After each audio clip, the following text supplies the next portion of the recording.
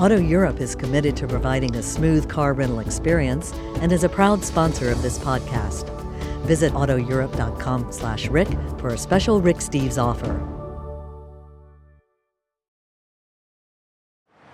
While most of Florence's attractions cluster together in the old center, a short bus ride takes us to a much-loved medieval church. Set on a hill overlooking the city, it makes it clear there's more to Florence than Renaissance treasures.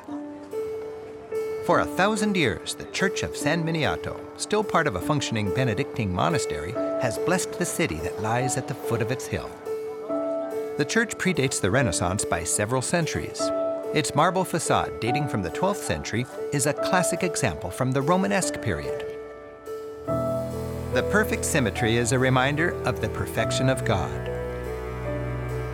And the eagle on top, with bags of wool in his talons, reminds all who approach the church who paid for it, the Wool Guild. Stepping inside, you enter the most exquisite holy space medieval Florentines could create. The carpet of marble actually dates from about 1200. The wood ceiling is repainted, showing off its original color scheme. This 14th century golden mosaic shows an earthly king offering his paltry secular crown to the king in heaven.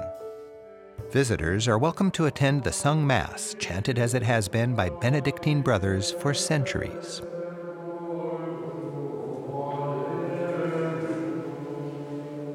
In the adjacent sacristy, 14th century frescoes show scenes from the life of their founder and inspiration, Saint Benedict.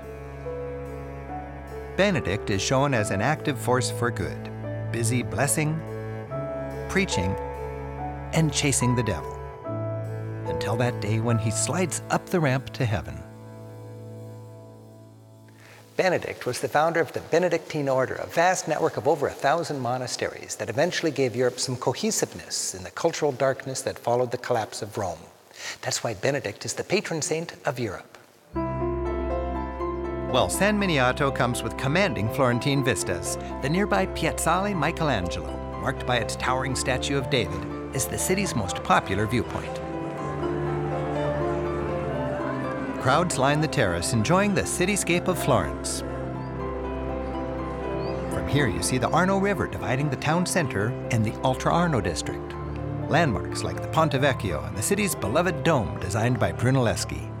It's a fine place to reflect on your Florentine visit.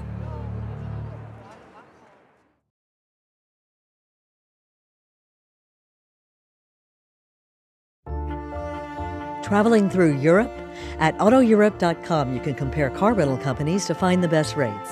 Auto Europe also provides a 24/7 service hotline to help from pickup to drop-off. Visit autoeurope.com/Rick to get a special Rick Steves offer with any car rental.